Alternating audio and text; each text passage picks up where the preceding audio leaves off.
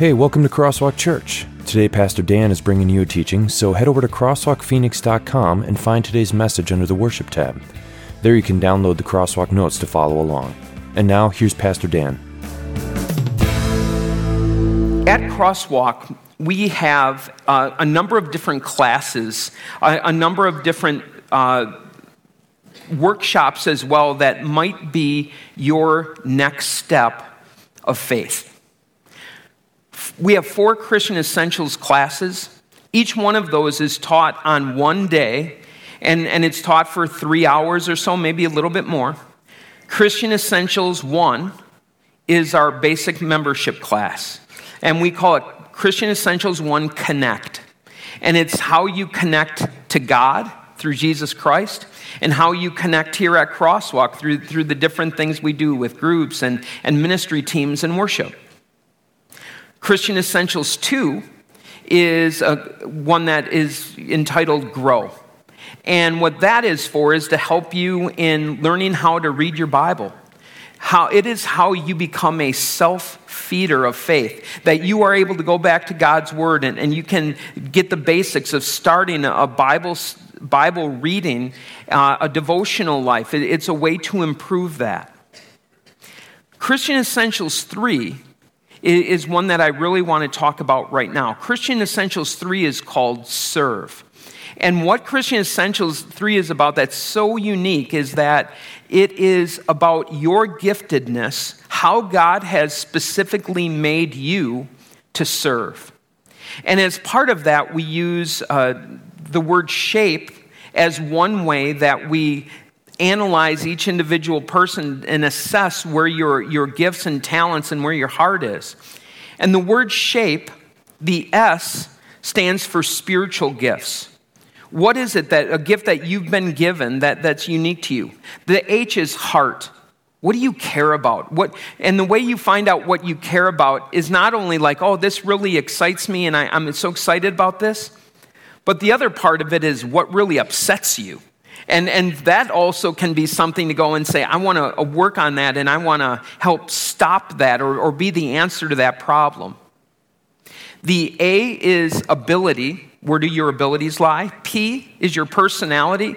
Am I an introvert or am I an extrovert? Where is it as I look at my personality that might help me decide where I go from here? And then finally, the one that really, as you look at what separates you, is your experience.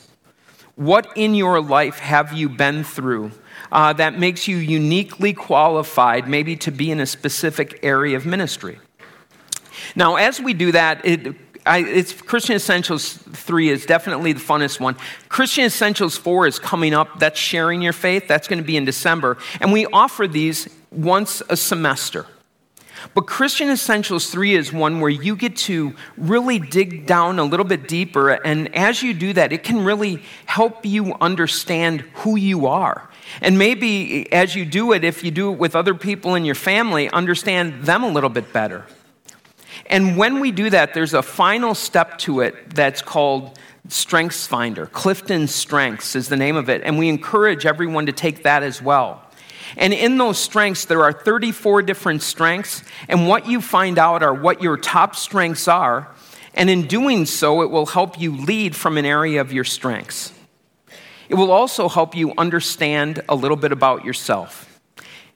Example. 2 of my top 5 strengths are restorative and activator. Now, what that means is restorative means that when I see things that are broken or things that need to be done, I like to fix them. And so that's fine, my wife would say, if it was broken things around the house, that if I were to do that, but I don't like that type of restorative as much. My restorative is probably more where she comes and she tells me what went on in her day, and then I share with her how to make it all better. Just do this, this, and this. Is this conversation over yet, or what? So restorative is I see things that need to be done and like to see them fixed. The activator part is I want to get started on it immediately. So activate, let's do something. That to leave a meeting without something where you have a next step, it drives me insane. That's a waste of time then. And so when I have this restorative and activator where I see something that needs to be fixed and I want to do it right away, where that usually leaves me is alone doing stuff. And an example would be even in the Christian Essentials class, when people come to it, the room has to be set up in a certain way, so I have to move all the desks and everything like that. And then after the class, everything needs to be put away. I know what it needs to look like. I know what needs to happen. And so I do it. Everybody leaves, and I put it back in place. And I usually get home about 45 minutes later. My wife asks, how come you're home so late? And I tell her, sorry, evidently no one else can see that the room needs to be put back in the right place, so I have to do it. Well, that was until the last class I had when someone asked, can we help you? And I said, well, I don't know. And then I said, you know what? Sure. And all of a sudden what happened is a job that took me 45 minutes took 7 minutes. And everything was right where it needed to be. People were so thankful for helping. And what it made me realize is that frustration I've had after Christian Essentials classes of always having to be the one to put away was my own fault. Because I never invited, I never asked people to help. And what I realize is that sometimes when it comes to certain work that needs to be done, some maybe don't see what needs to be done, but others at times need permission to help. That as they look at it, what they're saying is they don't want to step on anyone's toes. They don't want to hurt anyone's feelings. And it made me realize that this truth of being multiplied by invitation is something that is very important. Now, why do you need to hear this? Well, for a number of different reasons, and they're probably different for every person that is here today. If you are someone who already is a leader and you have gotten close to burnout, that chances are when you are getting close to burnout, you are very isolated. Things are going to come out of your mouth like, I have to do everything. If I don't do it, it's not going to get done. And the rest of us hear you, but it sounds like wah, wah, wah. Because we got stuff to do too. But so what happens when I'm in this area of burnout where I feel like I'm doing everything? Am I in some ways becoming a prophet of my own doom by not getting other people involved? Is some of that fault, oh my goodness, could it possibly be somewhat my fault? But on the other hand, you might be on the other side. And chances are on the other side is where most of you are. And the reason why I say that is there's an old church saying, and it goes kind of like this, that 20% of the people that come to a church do 80% of the work. And it's definitely true that when it comes to offering, that 20% of the people, this is just math, 20% of the people who attend give 80% of the money. And so that as we look at that, the deal isn't that we're saying, hey, you need to step up to the plate, you need to be doing your fair share. That is not what this message is about. It's not. What it is about is something that Nehemiah understood, Jesus understood, and the Apostle Paul probably taught the most clearly of any of the teachers in the Bible. And that is, God has arranged his church so one person cannot do all the work. So if you're trying to do that, stop. Jesus couldn't. That when you look even at Jesus' ministry, when he did it, immediately he had 12 individuals with him, as well as 70 others that followed him around. And he understood that even he, as true God and true man, with the sharing of the gospel to the entire world, that it was not going to happen with just him going door to door to talk and meet with everyone that was there. He understood that. And that is why right before he left, he gave them the mission, not just to his disciples, but to his whole church. That this very important work we have of sharing Jesus with the world is not just the pastor's job, and it's not just the staff's job, and it's not just the team leader's jobs. It's everybody's job. And as we begin to see that, what we understand is that Jesus, that as he has come and invited us to faith, as the Holy Spirit has drawn us in by the gospel, that he not only invites us to believe, but he invites us to also be part of that mission, to continue to work, to be part of the answer of the problems that our world needs. And today we are going to see these answers, some of them, in Nehemiah, and see how he worked and how he multiplied by invitation, how he realized he could not do this by himself, and the steps he took to bring people with him. So we begin in Nehemiah chapter 2, beginning with the 11th verse. Catch you up a little bit. Nehemiah lived about 500 years before the time of Christ. He lived in Persia, and as he was living there, he was a cupbearer to the king, so he was a very successful person. And what he found out is the children of Israel had been in captivity for about 80 years, and that he heard that the walls of Jerusalem had been torn down, that the gates were burned, and it had been that way for a while. And that's when he asked the king, "King, can I go back and help? And can you pay for it?" And the king said yes. So now what we're seeing is him going back, and he finally arrives in Jerusalem, and this is what happens. "I went to Jerusalem, and after staying there 3 days, I set out during the night with a few others. I had not told anyone what my God had put on my heart to do for Jerusalem. There were no mounts with me except the one I was riding on." And so as we see this, Nehemiah gets there, probably waited 3 days just because he was tired, that it was a journey, that it was a good 600-700 miles, that it would be the equivalent of going on horseback from here to roughly Salt Lake City, and probably more mountainous than that as well.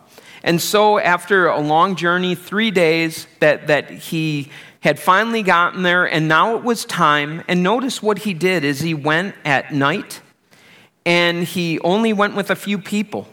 That even though he had gotten there, he hadn't told anyone what he was going to do yet. In the blank, you can write, "Before we include others, a leader develops a personal vision in light of God's word and promises." Develops a personal vision in light of God's word and promises. So before Nehemiah was going to share this with everyone else, he needed to understand what it was going to look like. Because the second he said that he was going to be there to rebuild the walls and rebuild the gates, you know the first question the people were going to ask? How? How are we going to do this? How? What's it going to help? How is that going to happen? And so before he shared what he was going to do, he needed to have a fuller understanding of what needed to be done so he could share that with them, how this was going to be done. And understand that as he was doing this was all part of God's plan. That God had said this 100 years earlier, during the time of Isaiah and Jeremiah, in a number of different places, that after 80 years, his people would return and they would rebuild Jerusalem and they would rebuild the temple. And in that way, Nehemiah knew that his vision was in line with God's word. Now, Pastor Jeff and I have been talking for a while about my transition to be the senior pastor here at Crosswalk. And both of us right now are senior pastors. And Jeff, we joke, is 1A, and I'm 1B, or 1AA. So in the midst of this, I am like the most blessed person in Levine. I am to be able to work with Jeff. Jeff's a tremendous leader, and as we have gone through this, we've now set a date where our numbers will change, and that is going to be July 1st of 2020. So he's still going to be here, but technically, on that day, I will be his boss. And so I've gotten him a number of gifts. Don't tell him because he's not around. First of all, I got him a t-shirt that says 1B that he's going to wear at all our staff meetings. Secondly, there's a very good book called How to Lead When You're Not in Charge that I gave that to him. And then what I joke about is the first 100 days of my leadership and all the changes that will be made and I finally get to do what I want to do. That is the exact opposite of what leadership is. And that is the exact opposite of leading with a vision that is cast around God's words and promises. That as a leader, that it's your responsibility, as a matter of fact, to say, I need to be careful that this isn't just what I want to do. That is the biggest thing that you will fight in your life, is that if you are doing simply what you want to do, newsflash, others around you can see it. And they can see it when it's being self-serving. And when you are doing that, you're going to turn around and no one's going to be following you. Because it's what you want. That as we look at this, being a leader, leading God's way means that I set a vision in light of God's words and promises. And probably the most clear picture of that we have in the Bible is Jesus in the Garden of Gethsemane. Jesus as the leader of his people, Jesus as the Savior. Father, if it's possible, may this cup, the suffering that I'm about to endure, enduring hell itself, Lord, may this cup be taken from me. Do you understand in those words what Jesus is saying? That he is saying that as especially as a human being, that he looks what is about to happen. He understands completely the pain that he is about to endure. And he is saying, if there is another way, that would be the way maybe that we want to consider. But then how did his prayer end? But not what I want, but your will be done. And immediately we see the vision that Jesus had that was given to him by the Father. And he shared that vision in so many different ways. And do you understand why Jesus always didn't share that vision as clearly as maybe others would have wished that he did sooner? Because when he did, there were times when he was with his disciples. And he said, after he asked Peter, who do you say that I am? You are the Christ, the Son of the living God. And he says, awesome, Peter. That wasn't revealed to you by men. That was revealed to you by God. And then a little bit after that, Jesus said, you understand that I need to go to Jerusalem and be handed over to the religious leaders and be put to death and crucified. And how did Peter reply to that? Lord, may this never be. And what you see in the midst of a vision, when you're doing God's will and not following your own, that you're going to have other people who are going to question that vision because they don't know what God is saying. That they're not listening. They're not seeing the bigger picture of what God is telling you to do and the responsibilities that you have, especially as godly leaders, because it's all about Him. The center of every vision of a godly person is going to be Jesus Christ and the forgiveness of sins that we have in Him. Period. Jesus at the center, God given the glory. That is the vision that He has for us. We continue. He does a little more exploring. By night I went out through the valley gate toward the Jackal Well and the Dung Gate, examining the walls of Jerusalem, which had been broken down, and its gates which had been destroyed by fire. Then I moved on toward the Fountain Gate and the King's Pool, but there was not enough room for my mount to get through. My goodness, this was a mess. This wall was an absolute mess. So I went up the valley by night, examining the wall. Finally, I turned back and returned through the valley gate. The officials did not know where I had gone or what I was doing, because as yet I had said nothing to the Jews or the priests or nobles or officials or any others who would be doing the work. That's the tough part, is as you look at this division. I haven't told you guys who are going to be doing the work, because I know that as you look at the work that needs to be done, there's going to be all of these different things that say, how is this going to get done? When are we going to be doing this? What's the timeline? And he did not have those answers. Now, as we look at it, though, the truth that we want to learn here is that a leader will trust, you can do the fill-in, and verify the information that others share. First-hand information is vital. And so as you are doing the leadership, and you've heard that, you don't assume. You just don't. That you don't want to make assumptions about situations. And for goodness sakes, don't ever do that about people. What I have found is when the assumptions are made about people, they usually go south in a hurry. For instance, that if there's someone who hasn't been in church in a while, what's the assumption churches make? Well, they must not love Jesus, right? Something's going on that's more important than God in their life. Yeah, they've been in the hospital for 6 weeks. Come on, cut them. See what I mean? The assumption is usually an assumption that is bad. And so as you are a leader, that as you look at different situations and situations where you're going to be dealing with people, talk to them. See these situations firsthand. There is a reason why also whenever there's a disaster, the president, the governor, whoever it is, flies firsthand to those places. And a part of you can say, well, why do they even have to go there? Because firsthand means something. That when you go there and you see the problem and experience it, you are going to see it differently. The next words. Then I said to them, you see the trouble we are in. Jerusalem lies in ruins, and its gates have been burned with fire. I don't know if that's a big deal to you. I don't know if you read it is hard to explain to you how serious this is.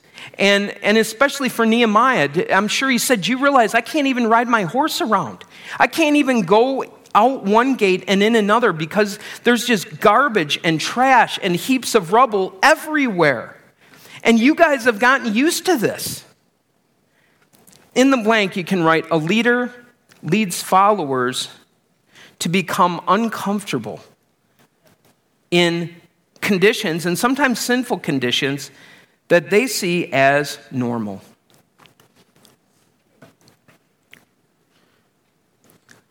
Leader leads followers to become uncomfortable in sinful conditions they see as normal. This past week, I had a pastor's conference, and so we were there, the staff was there for 3 days in Las Vegas. And whenever I say that, the people chuckle and say, oh, a pastor's conference in Las Vegas, that's really nice. And so I do want you to know that the Beyond Borders Fund is safe. There was some talk about doubling it maybe this week, but we did not do that. But when we were there,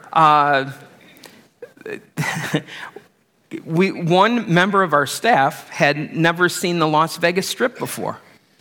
And he's like, well, I got to see that if we're going to Vegas. So I gave him the tour.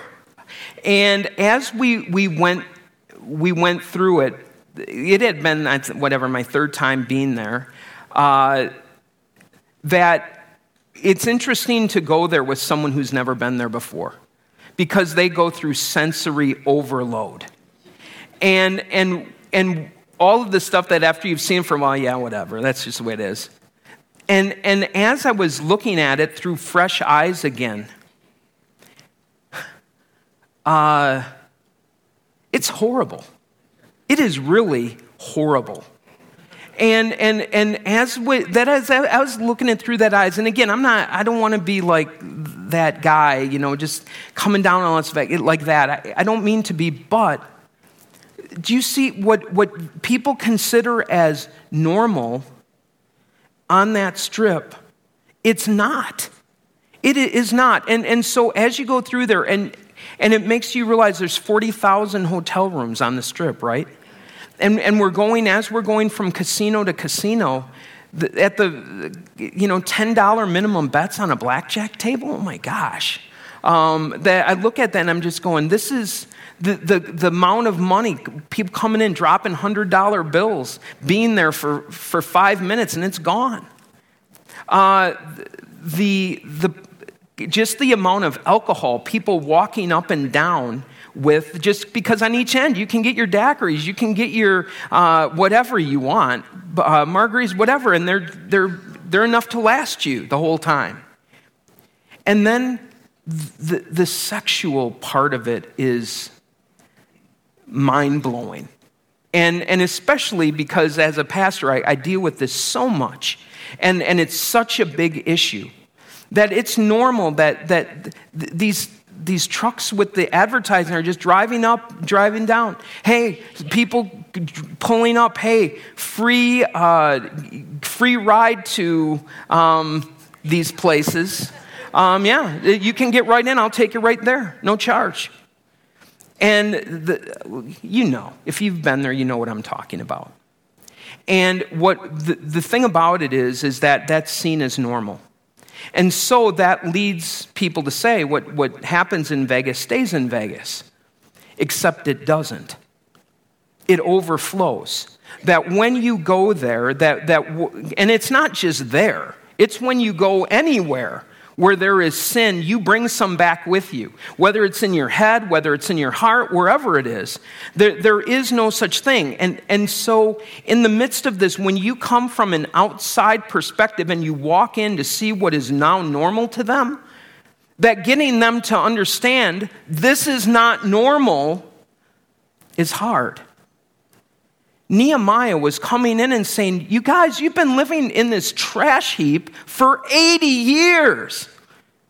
And you know what they said? It's normal. It's always been this way. It's been this way as long as any of us can remember. Let's read the next verse.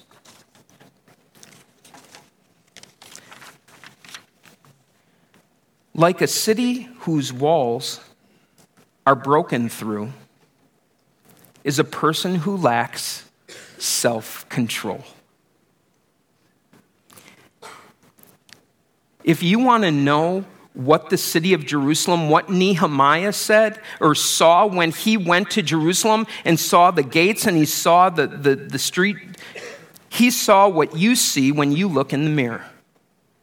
Like a person who lacks self-control is like a city with its gates burning down, that the walls have been down, which means things come into your house, things come into your life and their heart that quickly. That there is no defense that you have, that sin just wanders into your life and wanders out. When you feel like it, you do it. And that's the part of it, is in this whole thing, Nehemiah's battle, the battle that you have, a battle that I have as a pastor, is to make you see where you are at is not good. I don't know how many times people have talked to me about, I don't know that much about God's word.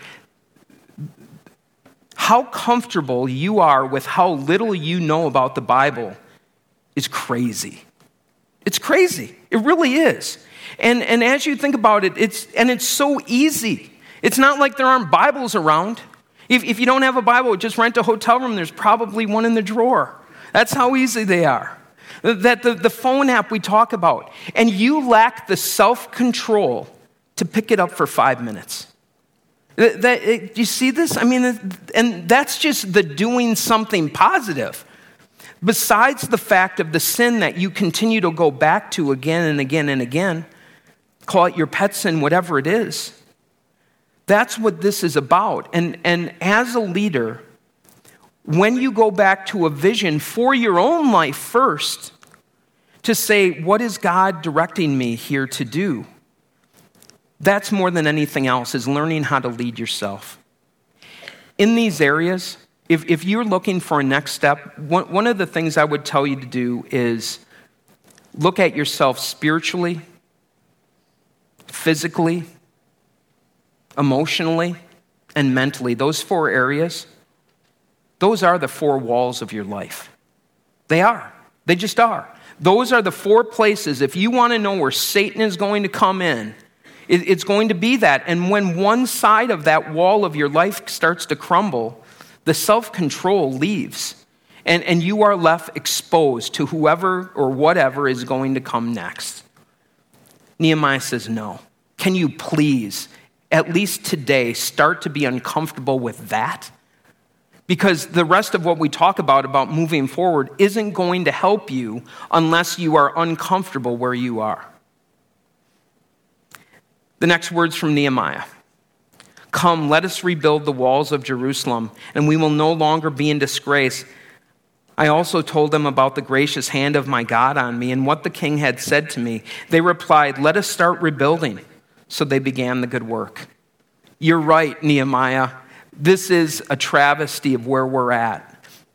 And so now you see what a leader is. A leader is someone who takes people from point A to point B. That's it. That a leader helps them understand we cannot stay where we are, so let's go together, and we're going to have to go through some stuff to get to where we need to be. And we're going to look at the details a little bit later in this. In the blank, you can write, a godly leader includes others. Includes others in God's grace and leads them down a path that God will bless. And so the invitation is, will you join me? That was Nehemiah's, will you join me on this journey that we are going to take? For him, it was a very clear job that needed to be done of rebuilding the wall, and there was a lot to it. But the rebuilding I'm talking about is, what is your next step? This is what's so important about the next step, especially today. Where is an area of your life where you lack self-control? What is the issue that you have? Is it a spiritual one? Is it a physical one? Is it an emotional one? Is it a mental one? And now the way that you do it, again, I don't want to, we could spend all day talking about this, but the first thing you need to do in your life is assess the damage. You need to ride around the walls of your life. Where are the areas where I look at what I see and I don't like it? And then how do I get pointed to God's grace where there's forgiveness? Where I'm reminded that, you know what? Our God is a great God. The God we serve, the Father, Son, and Holy Spirit, whose name we confess in the Apostles' Creed earlier in the service, the God who made us, the God who saves us, the God who lives inside of us, he's just as strong today as he's ever been. And the answers to these problems and the strength that I need come from him. That is how we include God's grace, that there's hope. Even in the middle of a situation that seems very dire at best, there's hope. Because God's grace, God's even working now to move forward. And then the final words.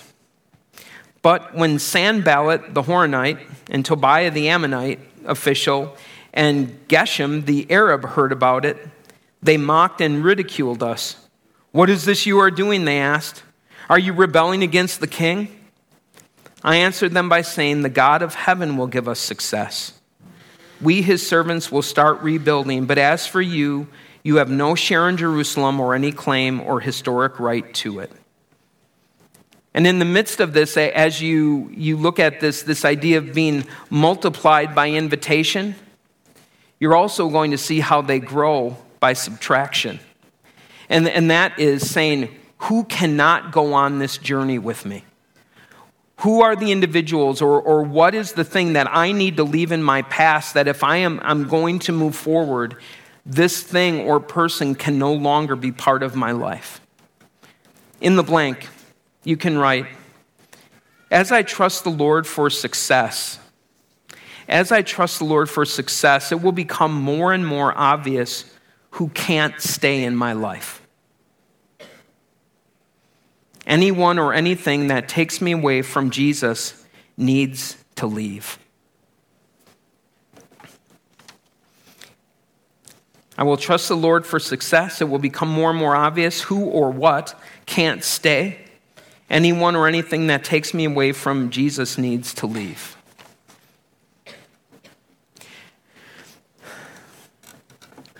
I don't know, as we go from here, where you are at.